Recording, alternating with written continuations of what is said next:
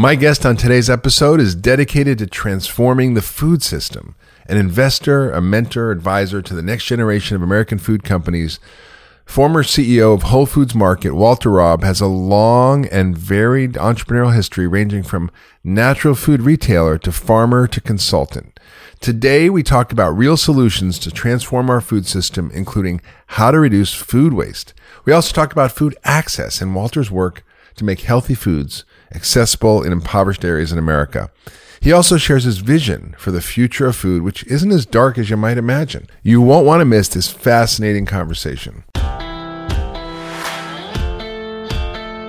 Welcome to the Doctor's Pharmacy. That's F-A-R-M-A-C-Y, a place for conversations that matter. I'm Dr. Mark Hyman, and we have a great conversation today with the co-founder of Whole Foods, Walter Robb. And I just want to share a little bit about him because he's quite an extraordinary guy. He started out basically as a grocery store guy and working on the floor, just at the bottom up. But now he's an investor, a mentor. He's an advisor to the next generation of American food companies.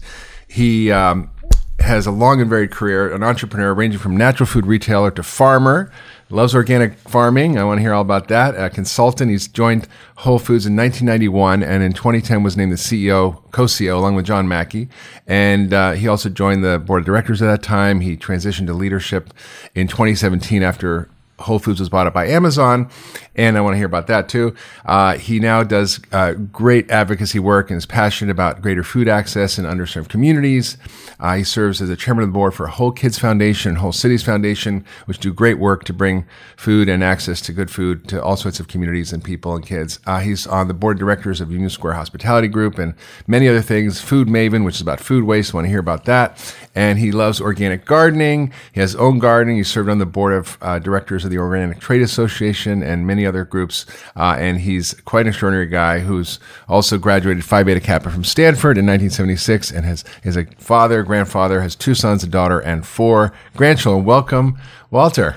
Dr. Mark, great to be with you. Thanks so much. That was long-winded, man. I know, right? You got a lot going on. Well, you live long enough, your bio gets longer and longer and longer. Goodness. Thank you. Yeah, thanks for having me on. Whole Foods was... I remember being in college, and I think I showed it to you the other day. Yep. And I would go to the food co-op, and it had a dirt floor. Everything was in burlap bags. The tofu was in big white buckets with water in them. And, you had to volunteer and work there. And Whole Foods sort of grew out of that movement and started off as a very small enterprise. And you and John sort of co-created it. And yet now it's this massive company with almost 500 stores. It was recently bought up by Amazon and has changed the way we think about food in America.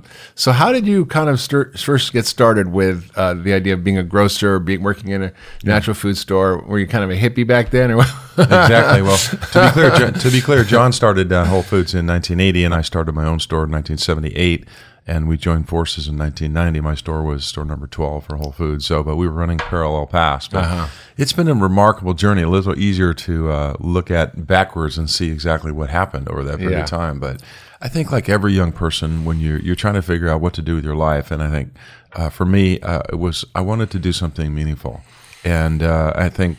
The natural food thing really got started in the mid to late 70s when people said, hey, there's got to be a better way to think about food and there's got to be a way that's more responsible to the environment and that is healthier for individuals and communities because, we'd seen the advent and the rise of processed food, frozen food, those sorts of things. And so we just kind of stumbled our way to the idea that, started selling a little yogurt, a little few grains, a little, natural food. And from there, look what happened. It just grew and grew and grew. I think it was the fact that timing was right, that there was an interest in these sorts of forces of change. But I will say we never could have imagined that would have gotten to the size that we got to at the end in 2017 with almost 500 stores and 100,000 team members and 44 states and 3 countries. It all happened. I think we were just at the right place at the right time. Amazing. And when you started, did you have a vision that you wanted to create this giant natural foods business and change the culture, or you're just sort of trying to grow and just work day to day?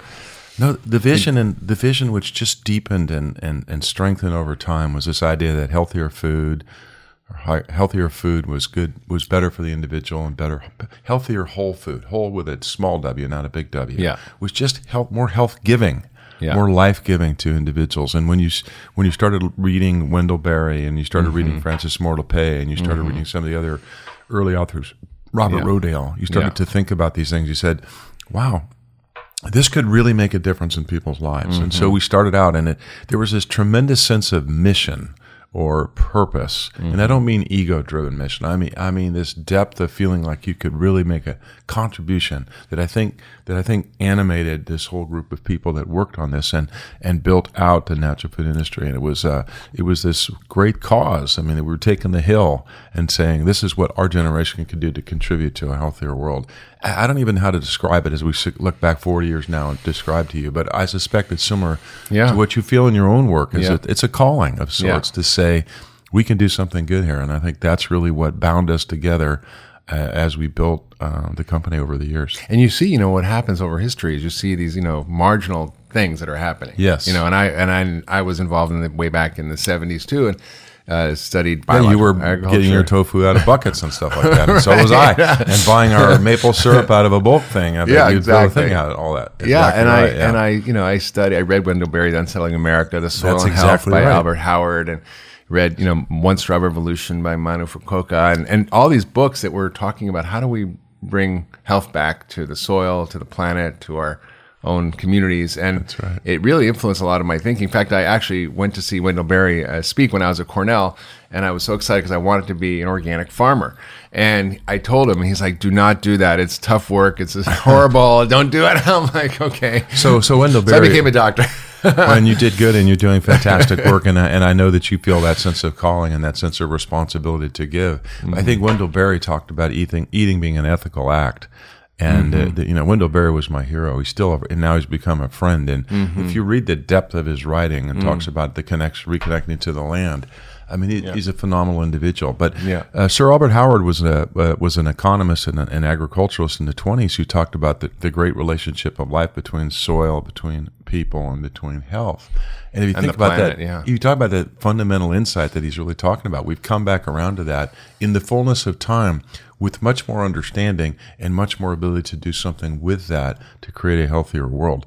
And it starts with soil, quite frankly, because we're losing 6 inches of soil for every pound of food we grow in the United States today. And the quality of the soil continues to deteriorate. This is where I think sustainable and organic agriculture are making a real contribution to building back up the quality of the soil. Because if it ain't in the soil, it ain't in the food. Well, let's unpack about as simple as that. That's a very powerful thing. I mean, the book Soil and Health is a strange title, right? Right. And yet it was back in the 30s when he laid out the connection between, like you said, that he has this quote, the whole subject of health of, the soil, man, and planet is one great subject, right? That's exactly right. Right. And I think that we've mattered to sort of approach nutrition from a reductionist standpoint as opposed to a holistic standpoint, which is what you're practicing in your medicine. So. Yeah, and it's all connected. I think, the whole soil issue is, what you said is frightening. We're losing 6 inches of soil for every pound of food we're producing. Right. Topsoil. Yeah. Which, if you track that forward, that means we're going to run out of soil, right? We're mining the soil. We've had this huge inheritance of topsoil because of the 60 million bison that roamed around and making extra great topsoil, pooping and peeing all over. But now we're cleaning the soil, and that's a carbon sink.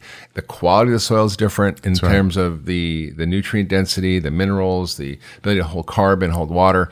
So we're having so many different effects on our health, on climate, on everything. And how do we reverse that? Because even organic farming often uses till methods, which disrupt the soil, lead to erosion, and also may contribute to climate change, even if it's organic. So how do you kind of navigate that?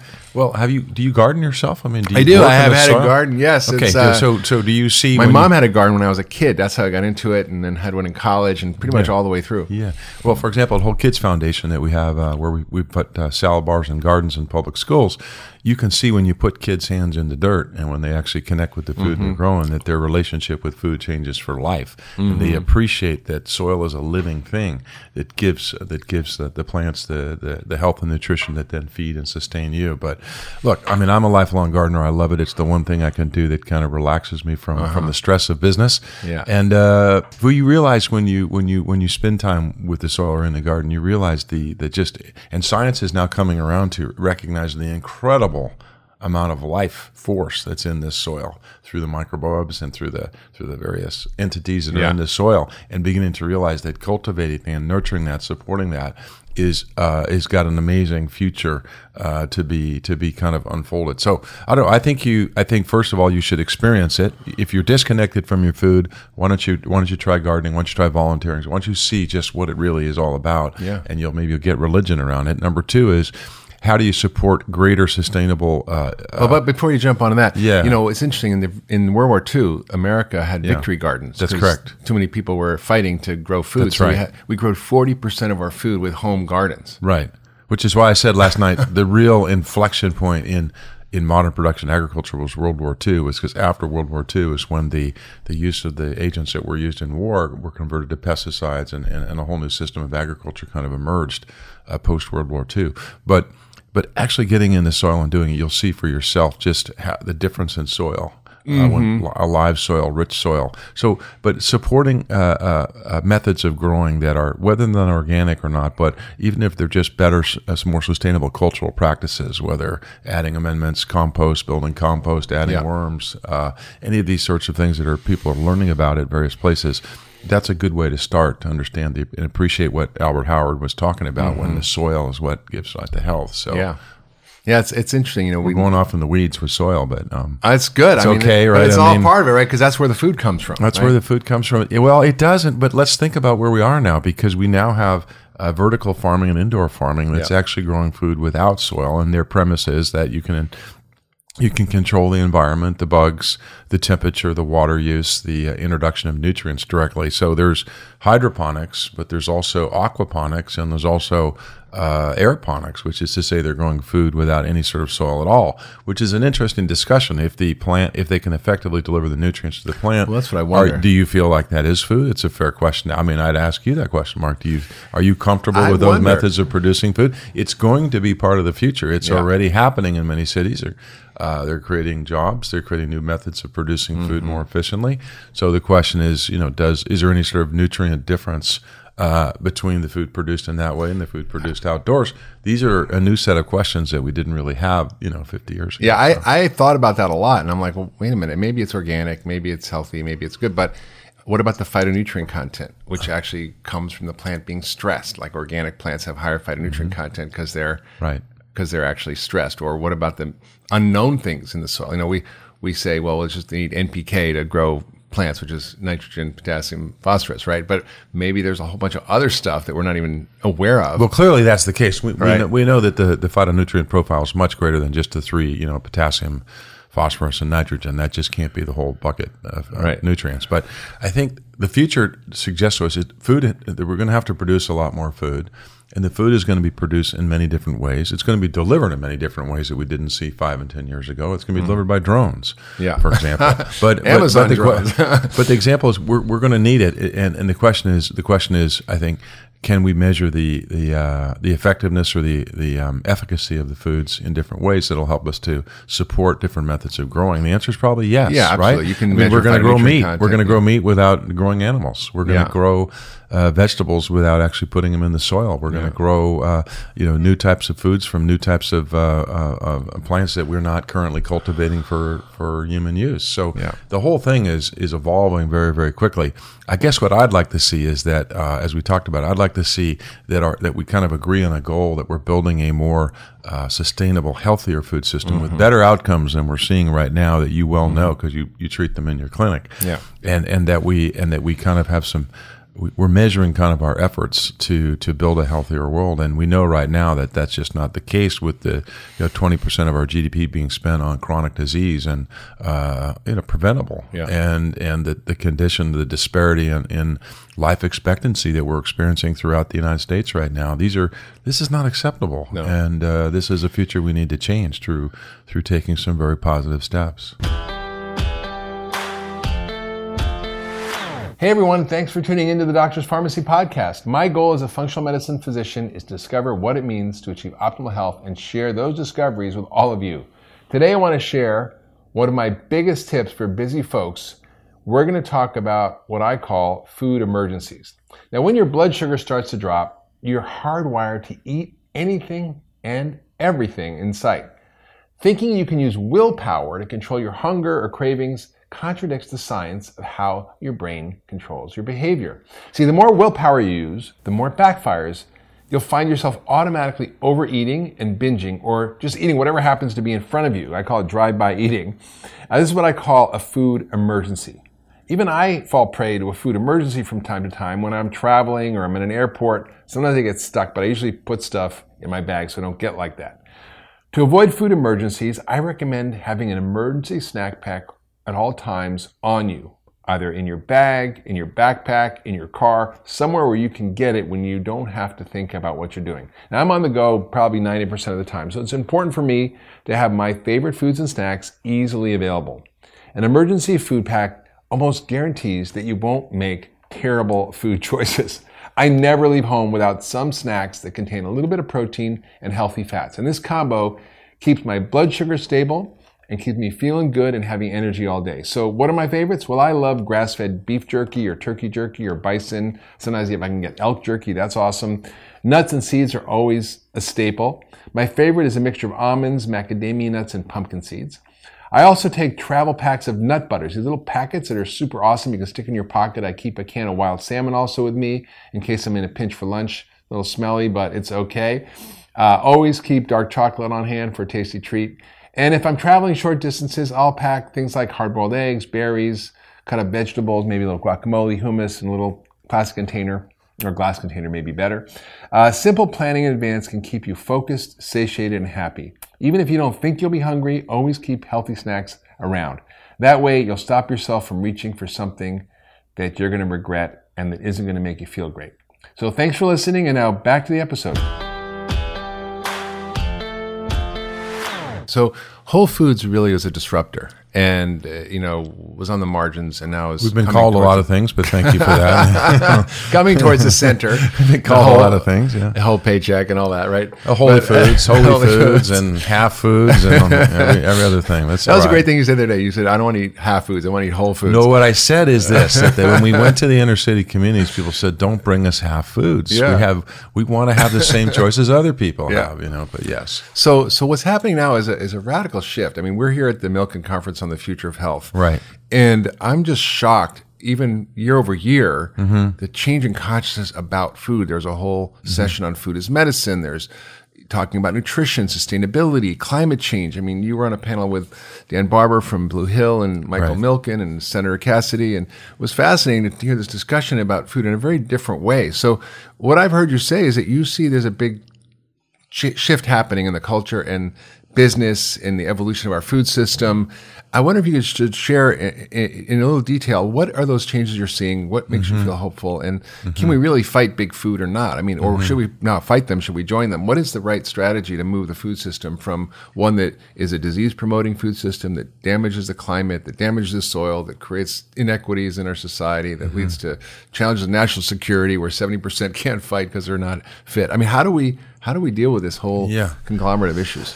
Well, I think let's just start with where we are at the present time. I think we see we're at a place where there are kind of two food production systems that are on the landscape. One is the modern production agriculture system that America has pioneered and that exports around the world and tends to get vilified. I know many of the farmers feel like they're seen as not good stewards of the land or using too many chemicals, and many in the local organic community say those sorts of things. I'm not sure that's helpful. I think that modern production agriculture, particularly the leading edge of it, is really trying hard to become more sustainable. They may not get to organic, but I think we have to approach them and appreciate them in constructive ways to encourage them to make steps forward because their scale matters in creating a healthier future. You see some of the more responsible companies out there making gigantic steps. Unilever, for example, with their sustainable living plan. Paul Pullman, the CEO, one of the best in the world, in my opinion, has incorporated an ethos of sustainability in the charter of that company and is making meaningful impact in their supply chain. So At the same time, we have the local organic food system, which I think is now proven to be a viable economic path to market that's creating real jobs, real economy, real gains, real health gains. I think what we've approached this point where these two are kind of touching and can learn from one another, and we need both to contribute to this healthier food system. And so I think I'd start with can we create a constructive dialogue where there's not the criticism back and forth, but how do we learn, how do we grow, how do we encourage, how do we find common ground? But what I see at this point is that we've reached a critical mass where people now understand that the quality of food actually does matter with respect to the health of the individual, the community, the planet, the world. That was not true 10, 20, 30 years ago. That was up for debate. More calories. Up for debate, or the weirdos over there talking about that stuff. That's really not the case now.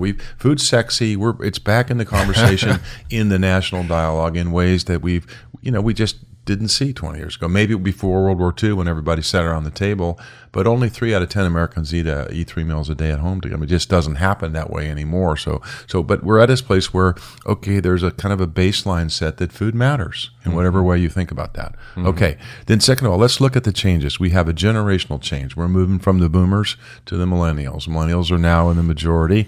They're moving into leadership positions. They have a different approach to life, just like our generation did. They have a value set that says, I expect brands to behave responsibly. I want them to be accountable. I want them to be connected to my life in some way that's meaningful. I want to see them do good things in the world. We have a change in technology, a revolution in technology that's bringing new types of capabilities, whether it's to communication, whether it's to the processing of information, whether it's to the options that customers have in terms of receiving goods and services. We've just never seen this revolution, which is proceeding extraordinarily. We have a change in capital markets that are saying that we're willing to look at this food and agriculture space in a time that it's a lot of investors. It's been an underinvested category for many years because it just was pretty boring, and now people see, wow, the combination of food and technology and these choices is worth deploying capital here. So we have an interest in the sector that's allowing the pace of innovation, the pace of investment to move faster. But I was shocked was even big food companies are investing in these sectors. Like I well, they are because they can't grow Tyson because was investing in Beyond Meat or something. Well, they are. $100 million, ridiculous amounts of money. And that's not a ridiculous amount for them because they're fairly large. But the fact is they see that this future is emerging as well, and their job is to grow their company, and they realize they need to start putting some chips down in this future where it's going. So you've got this confluence of factors all happening that I think bring us, and you have the customer ultimately saying, I want different food choices. You have a whole new generation of entrepreneurs creating new companies and everything from seed to table. You have this, what I call inflection point, where we're now creating the new world order of food and agriculture from the ground up. It's literally happening before our eyes right now because the demand has shifted over here. I want different proteins. I want more plant-based foods. I want more responsibly grown meat. I want more accountability for my companies. I want to understand how this food affects my body. Tell me, I don't want to stay sick. I want to get well. So you have this extraordinary time that we're sitting in right now where this thing really is being reshaped. And with challenge and comes great opportunity. And I think that's the same thing for your line of work is there's now an appreciation for functional medicine. We're just talking about Alzheimer's, right? Okay, now you can approach a subject that everyone's just gone, God, what are we going to do about this? You actually have some answers. So I think we find ourselves at a very exciting and creating time if we just will have the willingness and the courage to say, let's go and create that world that we think can be more healthy, more inclusive, more humane, more compassionate, more diverse, and more responsible. Yeah, that's true. A lot of people have thought of Whole Foods as sort of elitist, but actually things start on the margins like that at that level, but they filter in and they actually influence the culture and they influence, like we're seeing now, that move towards healthy food, the move towards organic, the move towards rethinking our food system. And it challenges the paradigm in a way that it seems to be dismissed, but now it becomes more the center, which is pretty amazing. Well, let me respond to that because I often get a little defensive about that. But to say the Whole Foods was elitist because we started on the margin and we were only appealing to 2 or 3% of the people, and perhaps even at our peak, we got up to 20% of people. But you know what? So what? I mean, Are you one of those people standing on the sideline saying, "Hey, it's elitist"? What are you doing about it to make stuff become more mainstream? Also, we were there building a company, doing our very best to continue to push. So maybe things need to start there, but it's not about where it started. It's about where it's trying to go and what sort of influence it's having. And now it matters more to everybody and everything. It's like it's like smartphones. They were only available to those who could afford it, and not everybody had them. And now pretty much you go into some village in Africa and someone's got a smartphone. Well, that's right. Well, I think it's like you have to start somewhere. The point is, do you start? Are you doing something to move towards a healthier future? That's what we did, and we built those. We did never say it was going to the grocery store is a voluntary activity. You don't have to go to Whole Foods. You can go wherever you want. Yeah. And we just kept building, and as we kept building, we get larger. We had the ability to try to make more of an impact through different activities, setting standards for different categories of foods, or building in inner cities of America. Yeah. Whatever steps we took, as we tried to move towards more towards the trend, I think, of democratizing access to high quality food and to quality food for more people. Yeah, that's absolutely true. And I want to sort of touch on that because, I don't think people are aware of some of the activities of Whole Foods to go into Detroit, New Orleans, Chicago, to underserved areas, south side of Chicago, and deep city in Detroit, where hadn't been a grocery store since the 1950s or something, and actually try to work with those communities, not go in and impose what you're doing, but actually work with them, collaborate, and then create a lot of spin-off activities that support those communities. Someone shared a story of going into Whole Foods in New Orleans. It was an African-American guy who said, I saw my brother got shot, and I don't want that to happen to me. I'm going to learn how to cook. And the story from last night. Yeah. And I was like, wow, that's amazing. People who you wouldn't think would be attracted or go there. And I think people are longing for that. And so I think I'd love you to share a little bit about Whole Cities, Whole Kids, the activities you're doing, and why they matter, and how they can influence the spread and the sort of dealing with some of the inequities in our food system. Yeah. Well, it was actually at Milken many years ago that I first made the statement, I want to do something about elitism and racism, and I want our company to try to make a contribution towards those forces in society. And it was kind of a provocative statement, and it got a lot of coverage. But to be clear, Whole Foods is a team effort. There was a great team there. We all worked together. This was my particular passion. Whole Foods' core contributions, I think, around just raising the standards on the quality of food and trying to create a different sort of workplace around love and respect. But this particular effort was saying at that point we had some 400 stores. We could afford and to go into and try this idea of taking healthier food, which when we set out to build the company, we didn't say healthier food for some communities. We said healthier food for the world. Which means that we needed to challenge ourselves to go into more communities that perhaps didn't have the type of access that you and I enjoy every single day. And in fact, if you look at the government statistics, there's over 6,000 communities that don't have, by their own definition, access to fresh, healthy food. And all you have to do is go look at the public health statistics to see the consequences of that. Now, the reason those consequences, health consequences, are there are a result of a number of factors, and no one's been able to pin it down that it's just the fact that there's all the fast food joints around and they don't have what we have. But the fact is, we decided to try to do something about it, and our first effort was in the city of Detroit, at the corner of John R. and Mack. We built a small store and opened in June 5th, 2013. And it was my proudest day as a grocer, really, because we spent 3 years building connection with the community. But and we partnered that with a program called Let's Talk Food, because we learned it's the access, it's also the education, and the cultural relevancy that makes that happen. So I've seen firsthand that people are they're living their lives with a different set of challenges. Maybe they're on the SNAP. Maybe they're used to shopping twice a month. Maybe that the choices they have, but the public transportation system doesn't work, so they can't get to the store. So, these sorts of efforts on our part, we did it because we wanted to stretch into our mission of bringing healthier foods to the world. We wanted to try taking that, and I can tell you that as a company, we learned so much more from the city of Detroit than I think we gave to the city of Detroit. We learned about what it means to truly partner with the community. We learned what it means to truly listen to people about what they truly needed and where they were, and to meet them where they were.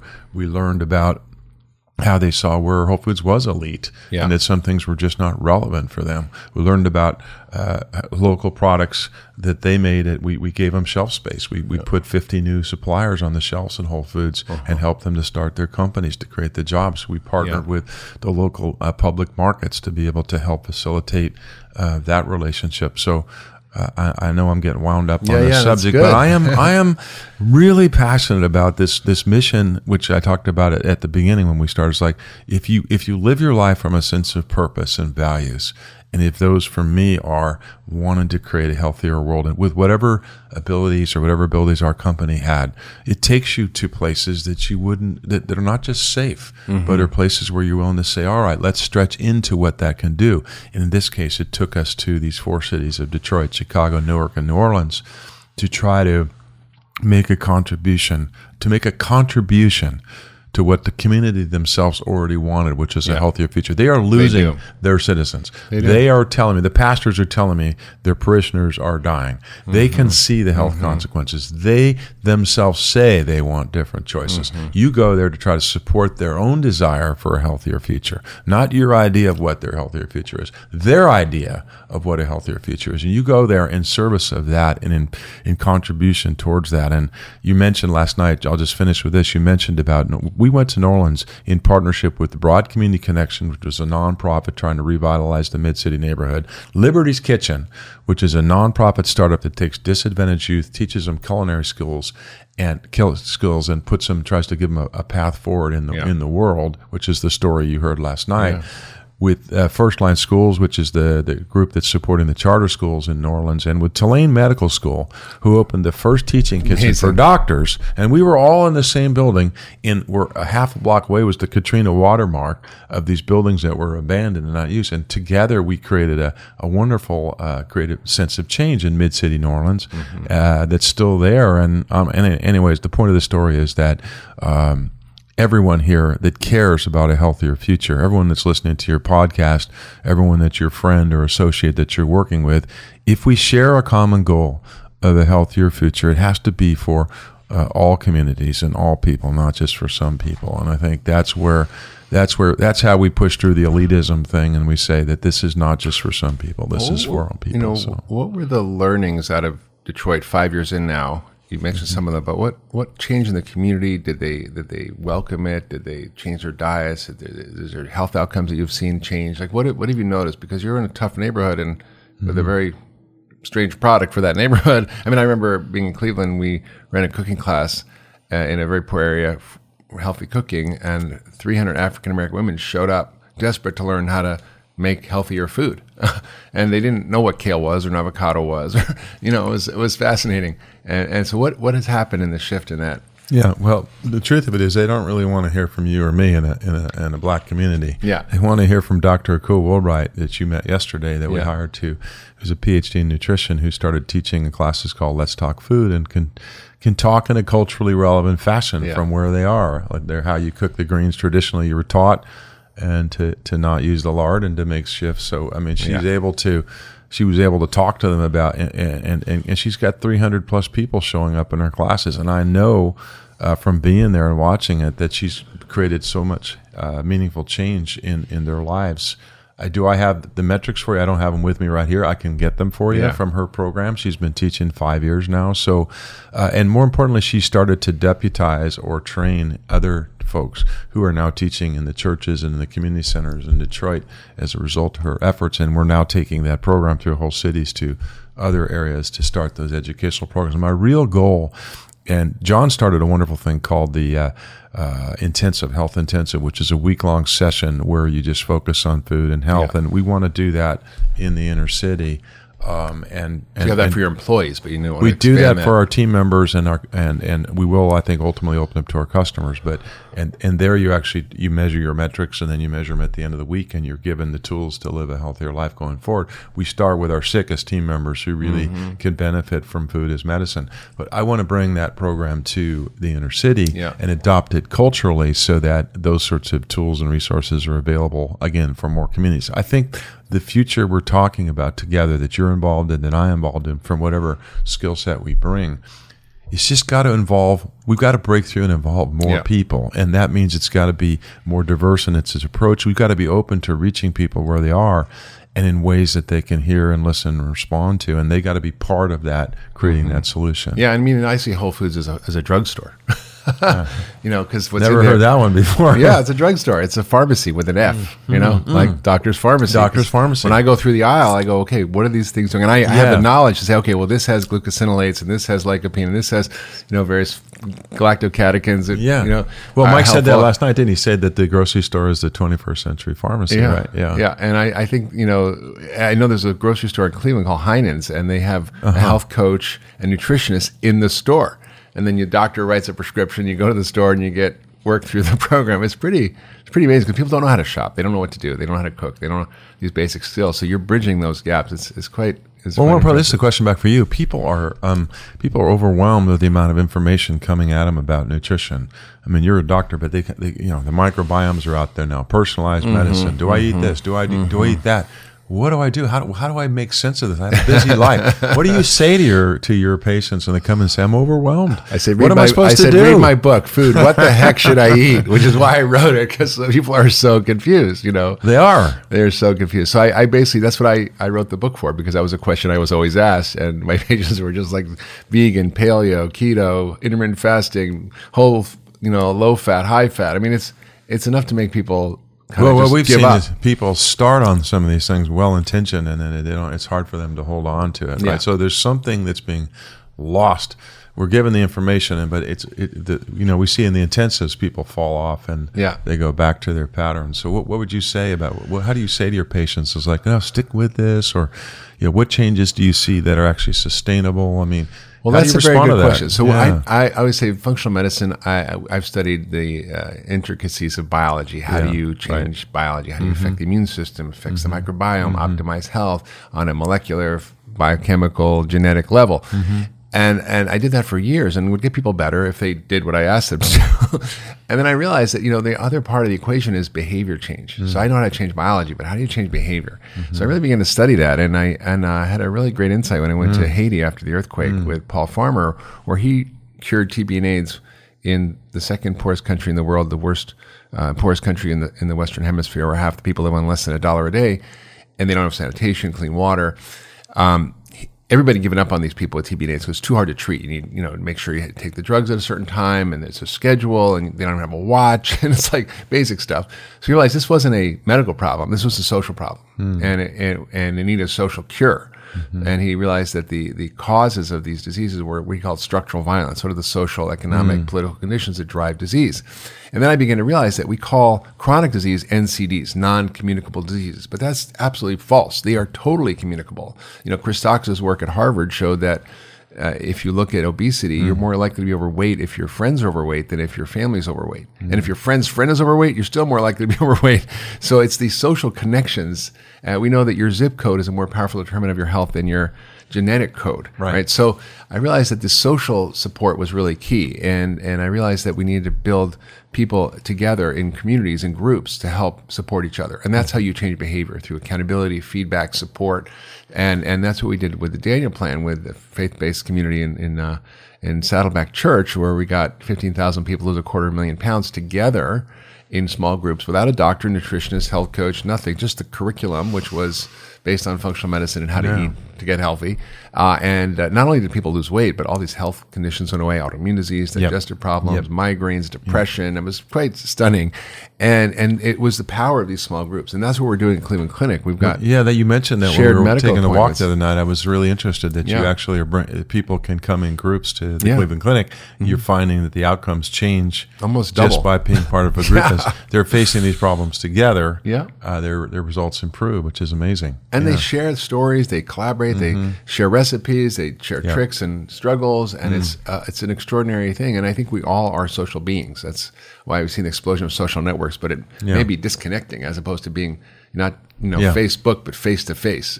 Which is, by the way, actually, that people say that retail is transforming, which is, but which why physical stores will always remain, and that is because humans want to go where humans are. Humans going to go where there's connection and spontaneity, as my friend Jack Dorsey says, and that's why 5 years from now, 70% of business will still be done in physical stores because people want that environment where they connect. There's no substitute for that as a human being. Yeah, people can have coffee at home, but they want to sit in a coffee shop and work because they'll get around people. Exactly. Yeah, same for the grocery store. So yeah, the behavior change is key. But what's interesting around the peer model is that's why we see the change in our food system. When we see people, our friends and our colleagues and our family members changing their diet and looking at how they're doing things, and the culture as a whole is starting to shift its thinking. It sort of brings people out from the margins into the center and really creates a shift. So I think it's what's happening, and it's powerful. It's powerful. It is powerful. Yeah. So the other thing I want to talk to you about is food waste. Now, the statistics are staggering. There's $1.2 trillion globally of our foods. I mean, in the United States, is our food system. Of that, 480 billion is thrown out or wasted, which is almost half, 40% of our food is wasted. And people are saying we don't have enough food. We have to grow more food. We need GMOs. We need, more access to food. There's food insecurity. We've got, people starving around the world. There's 800 million people who go to bed hungry, although there's over 2 billion that go to bed fat, which is pretty frightening. It's more than twice. But I've never heard it said so starkly as that. Yeah, there you go. Okay. So, when you think about the food waste problem, not only is it just wasteful because you waste everything from the seeds to the labor to the soil to the water to the to the human effort, the labor, exactly. The production of the food, all of those things, the retail. That's right. It's just massive, and also the effect on climate. And so you've been very focused on this. And Whole Foods is a grocery store, so I'm sure you have a lot of waste as part of that. And so you've really been active in this. Can you share some of your work around this and what you do at Whole Foods and some of the other projects like Food Maven that you're working on? Yeah, I can. Well, let's just make sure we, because the people hear the word food waste. What does that mean? What does it mean actually? But I mean, I think your 40% number is a good number in terms of the amount of the food that's produced. We're really good at producing food in America. We've gotten exceptionally good at producing very high yields. We're pretty good at eating it. We're not very good at using all of it. And that's kind of where we are right now. And we've come to a point in consciousness where people are able to actually think about this, where I think the last number of years, it was just like, well, we got to produce this stuff and we got to figure out how to do it. And now we're at this place that, as we said, there's sort of been a baseline established that the quality of food matters, or certain things set in place. The food conversations evolved to a point where we can actually talk about, well, wait a second, we're wasteline. 25% of landfills is food. Yeah. It's just thrown away. So, and why is that I want to make sure that your listeners understand it's not the scraps on the Whole Foods salad bars at the end of the day. That's not really, the tonnage is more the mismatch between supply and demand in the food system is where a lot of the food waste happens. So let me give you an example. Let's say a lettuce producer sends a couple pallets of butter lettuce to the Whole Foods distribution center in Denver. Okay. The produce it could be any grocer's distribution center. It gets kicked, which in grocery parlance means that it was not to spec it's perfectly good food, but it just doesn't hit the cosmetic ugly spec. Food. Whatever. Or it's too small. So where does that go? But if you send it back to the farmer, by the time it gets back, it's no good. So there's nowhere for it to go. So what happens now is it goes to the dumps, or it goes to Salvation Army or somewhere like that. So what Food Maven has done, the company I'm working with based out of Colorado Springs, and I think it's based in basically in the Denver metro, the first company that's actually put together old school logistics of picking up the food and then making a market for it into the retail food service industry. So they're saying, hey, they collect it and they put it with New World technology, meaning creating a platform with data and AI that's helping to learn quickly as to where the match could be. And by signing a contract with a major hotel chain who's looking for help with respect to that. So you have now where you're basically using markets to solve a problem. Like food service providers, people. I mean, these people buy a lot of food, but they're looking for a deal. Essentially, they're going to chop it up for different meals. There's no reason they can't use perfectly good food. So in real time, what happens is Food Maven picks it up and warehouses it, and then makes a market for it into a market that hasn't really been served in that way. They get a deal. The grower gets something, and Food Maven takes a cut for its service. It's a win-win-win business model. Yeah. And it's cheaper. So another example, let's say a chicken production company produces 200 pounds of fresh chicken breasts. The customer, in the end, only wants 100 pounds of it because we don't know in retail like who's going to come in that day or how much they're going to buy. I mean, as good as we're good, we can't predict it. Sure. So what happens to that 100 pounds? Do they freeze it? Now they've got an extra expense. They got an extra labor. They got to worry about the inventory. Yeah. Do they sell it off price? No, that undercuts the brand. Where does it do? They got nowhere. They got nowhere for it to go. It's a problem. So again, Food Maven steps in, takes that, and makes a market for it. Again, at a discount, but the chicken producer gets something for their work. The food service folks get a deal, and the food is used. So there's a good example, and there's others that are starting to say food. Imperfect Produce is another company that's doing a nice job taking and on a subscription basis to homes, saying, hey, we'll give you some of these off-form produce. And Whole Foods, in fact, has tried some pilot programs offering that in the produce department, saying ugly fruit, ugly produce. But really, it's a structural problem here that doesn't really, it's never really had a new world or a new era solution, employing some of the technology platforms and the data to make markets, and that's what I think Food Maven is doing. So we have, as you point out, we have 20 million kids in this country that don't have food every morning. So we have places for the food to go, and we have a lot of people that are eating more food than they really need to. But mostly what we have is a sort of a standard, and there's a lot of food that gets wasted in the fields. Some innovative programs that are gleaning and taking into food districts, but the purchasing policies of school districts are such that they can't really use that. There's food safety concerns. There's a lot of these sort of institutional roadblocks to getting this food into the system. And a lot of those are being taken on now by some of these different nonprofits. But I think the main point here that you're making is that for the first time, the UN has made food waste a concern and put it on the whiteboard of saying this is something we got to do something. So it's surfaced now in a way that people can actually begin to really think about and be more aware of.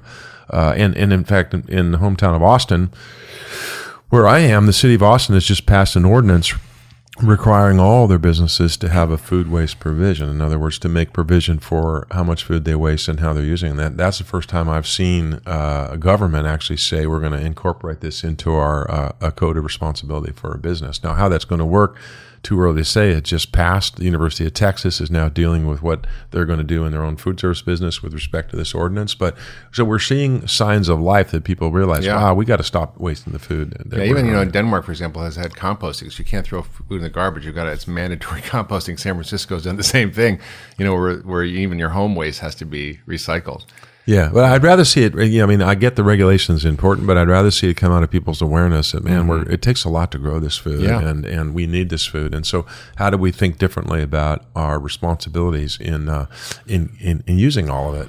And not only that, in terms of Chef Dan, by the way, as you know, has created all sorts of meals out of peelings and clippings, but also just stuff that people wouldn't use. He's actually to highlight the fact that you can actually cook great meals with food that otherwise would go to the dump, like the potato peels and the carrot peels. And I had that meal. It was like a scraps. Well, that's dramatic. But I'm saying you could take that chicken breast or that butter lettuce. It's perfectly food. It may not look as good as what you might want to buy, but the point is that you can make it's perfectly nutritious. So you have to make ugly food sexy by saying it's got more phytonutrients, it's better for you. It's, it's saving the planet. I mean, it needs a PR campaign. Yeah. Well, it's risen now to the area where people realize this is a serious concern because there's so much food that is being basically going to the dumps. And I think there's a chance to really do something about it. And the reason it's bad going to the dumps is not just that it's wasted, but it's a huge contributor to climate change. Because it releases methane, which is a much higher sort of toxic gas into the atmosphere. Environment. And also, Paul Hawkins' work shows the third solution of all solutions to draw down carbon. If we fixed food waste, it would be the number 3 best way to reduce carbon in the environment, which is... Well, another thing that's happening, Mark, is that upcycling has emerged. There's now, at least that I'm aware of, 15 companies that are coming to market with to the customer with what they call upcycled product, which is to say they're going up into the manufacturing process, and the byproduct of manufacturing, they're turning that into upcycled chips or other products they're bringing to market that are more fully using the food products at the point of manufacture. So keep an eye out for upcycled products. That's pretty cool. And or taking, the waste stream and then turning it into pet food or some other usable form. So the ingenuity of American capitalism is beginning to say, all right, how do we use some of these byproducts or these products and create new revenue streams? The upcycled companies are cool. Quinn Snacks is one example of that if you want to check it out. And then on the pet food side, there was a company out of Colorado that's actually taking the waste stream. And then Whole Foods does kind of cool and actually takes some of that in banana boxes from produce and then sends it back where it's made into compost, and then we sell it back to customers as a garden amendment. Mm-hmm. So there's lots of creative ways to use this. We grow it, we eat it, let's use it all. So could Whole Foods get to zero food waste? Hard to do. The health department has a lot of regulations about food safety for good reasons. A lot of the food, it really bothers our team members at the end of the night when the food from the hot bars, and they say, where does that food go? Well, we have to throw it away for food safety concerns. So we're not there yet. We have several stores. The ones in Colorado, for example, are really close to zero food waste, but it's a good goal. I know Dave Lewis that runs Tesco in the UK has set that as a goal for his supermarket chain and is kind of leading the charge amongst grocers to show people how they can do it. Many manufacturers have set that as a goal. We're not there yet. We're a long way from there yet, but the point is it's in the conversation now. And they have all the expiration dates, but they're not necessarily, it's best by, but it's not necessarily bad after the expiration date, right? Yeah, you watch the customers pick up those labels, they think, oh, God, I'm going to freak out if I eat this, and that's a whole nother conversation. Yeah. The point is that it's the ingenuity of the business that's going to, I think, and the customers are ready now for products that are upcycled or products that are made from waste streams. Yeah. They understand that this needs to happen, and you're seeing the beginning or the birth of a whole nother set of products that I think customers are going to support. I heard some crazy stories about some kids who were dumpster diving. I don't know, it was some major grocery chain, and they had all this perfectly fine food that was in dumpster, like pounds and pounds of meat that, was just little past due. And the store folks came out and got the police after them and were protecting their garbage, which I thought was well, we actually did that ourselves. We actually, in California stores, we had a company come in and audit our dumpsters, and they laid out the tarp, and they went in the dumpster, and they laid all the stuff that was in there. And you can see that there's some truth to that it's, when you're trimming lettuce or you're cutting a steak, if you see a little bit of this and that, it's just easier to say, hey, I don't want to take a chance on the customer safety, on the quality standards. I'm going to just toss it. And there is some rationale for that. Yeah. But when you actually get in there and look at a dumpster and you see what does go out, you say, wow, maybe there's a way that granted, it may not make the counter anymore, but there's a place it can go and be used productively. Yeah. And I think that's where we are. There's a new business, dumpsters saving. Yeah, when you say it like that, it sounds so great. But yeah. No, but it's awesome. Yeah. So, one of the things that you're doing is you're helping a lot of other companies, and you're seeing the trends. So, can you share some of the things that you're seeing in the marketplace that give us hope and that help you think about the future and what the future of food is? I can. I appreciate your asking. Here's a couple examples. I think this confluence of food and technology. I'll give you a company called IUNU. Seattle is using computer vision. He's built a robotic system to essentially measure indoor production, and but this in case floral, but it'll move to vegetable, where by visual imaging and then using the data analysis is able to help the producers find 20 to 50% more efficiency in their production, waste less water, grow more efficiently, more food per inch in terms of the production and the capital investment. So what's cool is I think ultimately that platform could measure attributes as well as just the metrics of, say, water or growth measurements. So that's an interesting company, and I think you're going to see, and you are seeing, a whole new suite of tools in ag tech or production tech that are I think beneficial to making food healthier, but also just making us be able to use the production resources we have more efficiently and productively. Another company I love is called the Food Corridor. I love the CEO, Ashley Colpart. What she's doing is essentially built a software platform for the community kitchens. So she's given them the back-end tool set that allows them to rent out their commercial kitchen space for entrepreneurs to produce products. And her next product, I think, will be to Uberize those spaces so that people can just pop on and say, all right, I want to go create a brand, I want to create a product. And for example, when we were opening our stores in the inner cities, we wanted to support 25 to 50 new brands. Where are they going to produce their food? They need a commercial kitchen, a safe place to produce their food. So the Food Corridor is trying to address that need through the use of building out software and tools. I think that's another example I like Once Upon a Farm is my friend John Forker, who's launched this new fresh baby food nationwide, and essentially said we're not going to just do it, pasteurized. We're going to do it fresh and bringing that sort of innovation to that category is kind of cool. Food Maven you mentioned already, which is trying to address the area of food waste. Appeal Sciences is another wonderful company. James Rogers picked as one of the top 50 disruptors in business today by CNBC. And what he does is essentially take food waste and he's turned it in through a process. He's a material scientist from Carnegie Mellon, into a spray which he can then apply to different types of produce to extend their shelf life. Yeah. So using natural principles, he's in avocados, he's in citrus. I met that guy. Moving into. So here, what I love about him, what I told James I love about him is that you think back, Rachel Carson's Silent Spring, 1963, talking about, hey, there's a problem here with some of this pesticide stuff. It's affecting the broader world. Instead of saying, I'm going to solve this big problem about food waste through dominating nature, he's learned from nature and using nature's principles to do the same thing. Yeah, I love the fact that philosophically he's used science. It's modern thinking, but he says that that's a wonderful company.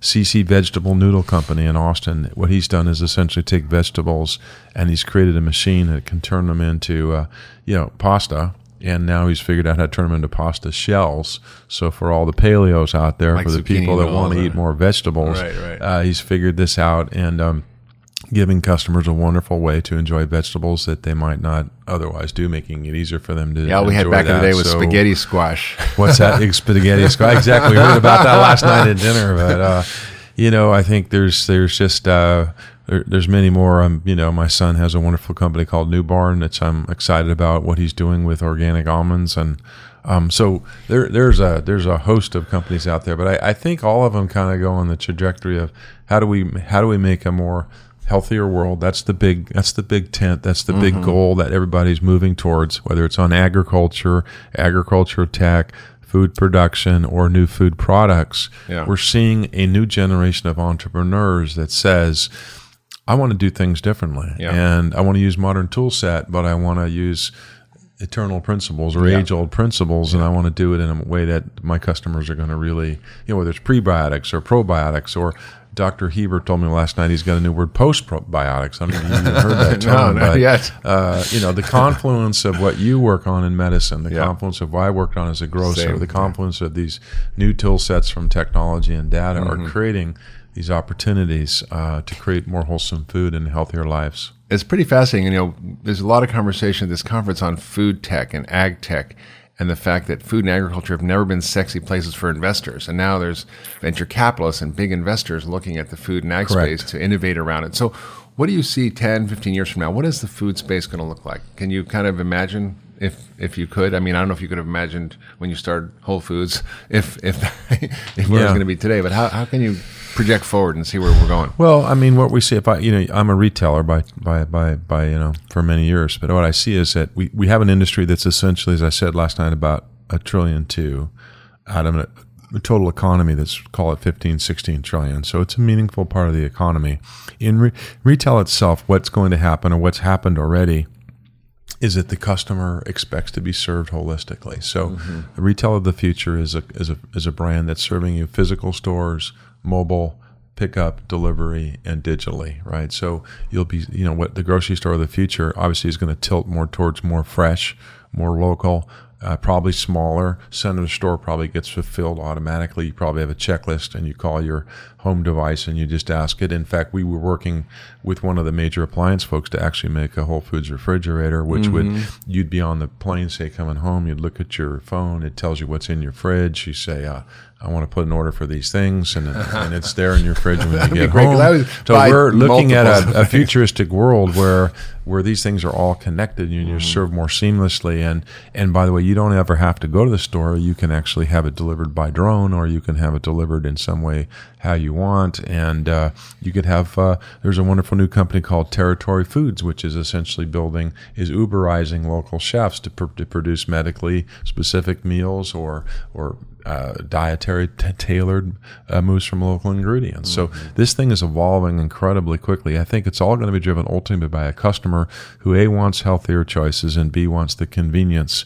And third is wants the optionality to have it how they want it, when they want it. And they're going to be able to do that, whether it's a range of ethnic foods or whether it's a range of restaurant meals. They're going to be able to do that in any way, shape, or form. And I think the connected home is going to support that happening. The connected home and the connected retailer is going to allow that to happen very, very seamlessly. I already know people that don't even go to the store anymore. They just use the tool set to they see food as a function.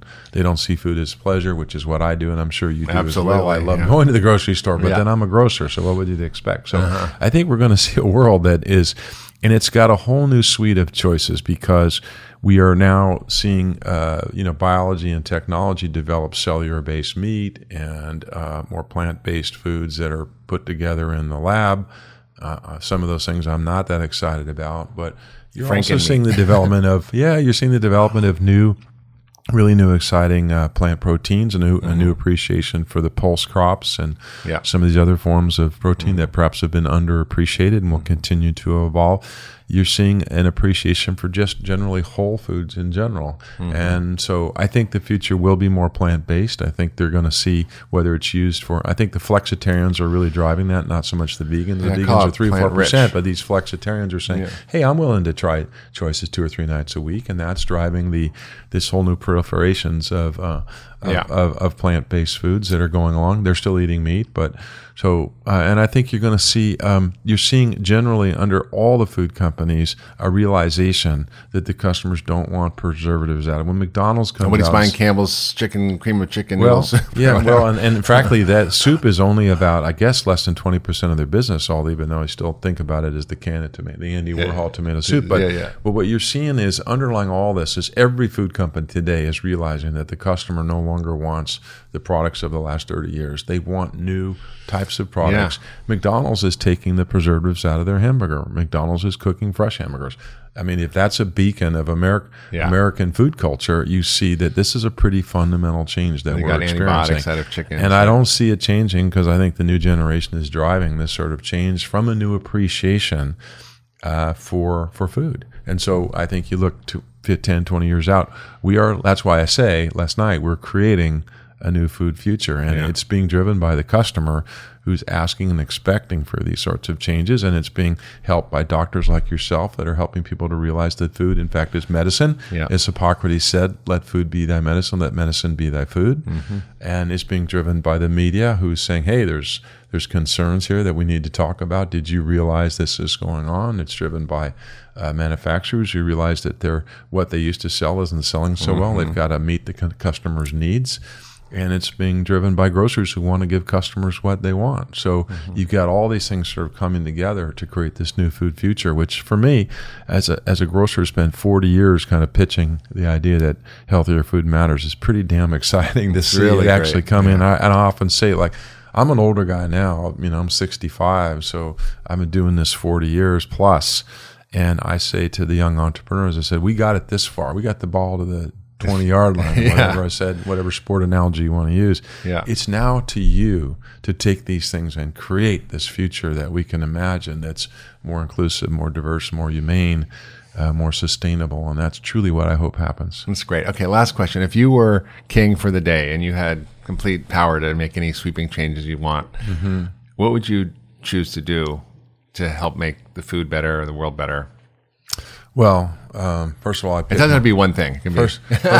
First of all, I picked my queen Danielle to be with me so that we could do it together. But that's good. I'm not sure I would ever get king. I'm not much of an autocrat, but much more of a democrat or a team-based player. And I've seen the power of team. But look, I think that what I've seen is that the real change happens on the local community level and from businesses. And I would find ways to really encourage business to take risk, innovate. Obviously, the Farm Bill moves as fast as it can. I mean, I don't even know where to start. I think the government is it's just bogged down right now. So what I want to see is meaningful change. I want to see people take risk and take steps towards the future we've talked about this morning. So What would I do? I would. I don't know. I guess I'd put a national. How do we create the modern day equivalent of the Peace Corps or the Race to the Moon, where we say let's have a race to the future, the healthy future. And I would somehow use the bully pulpit and to create a profile of some large scale program that enrolled young people and rewarded young people for giving service to making that healthier Farm future Corps, happen. maybe. I don't Farm know. Corps. Well, yeah, it could be Farm Corps. It could be Food Corps is actually out there, which is actually that's a nonprofit that's actually working to do that. But I would make a bigger program than that that sells. American Health Corps or something that rewarded innovation, courage, risk, and enrolled young people in the great business and the great proposition that we in fact can build a healthier future. So you're really talking about building a society of engaged citizens who care about their future and feel empowered to change it. I think so. That is awesome. Well, thanks, Walter, for joining us in the Doctor's Pharmacy. Mark. Thank you, Mark. It's an honor. Yeah, if you've liked this podcast and this conversation, please leave a review. We'd love to hear from you. Share with your friends and family on social media, and please subscribe wherever you subscribe to podcasts, iTunes or Google Play. And we'll see you next time on the Doctor's Pharmacy. Hey, everybody. I just wanted to remind you all that the information in this episode is not intended to be used as medical advice. Always work with your doctor, and if you can, find a functional medicine doctor. My staff, including physicians and nutritionists at the Ultra Wellness Center in Massachusetts, is trained in functional medicine to find the root cause of disease and create health for you every step of the way. For more information about the Ultra Wellness Center, visit ultrawellnesscenter.com.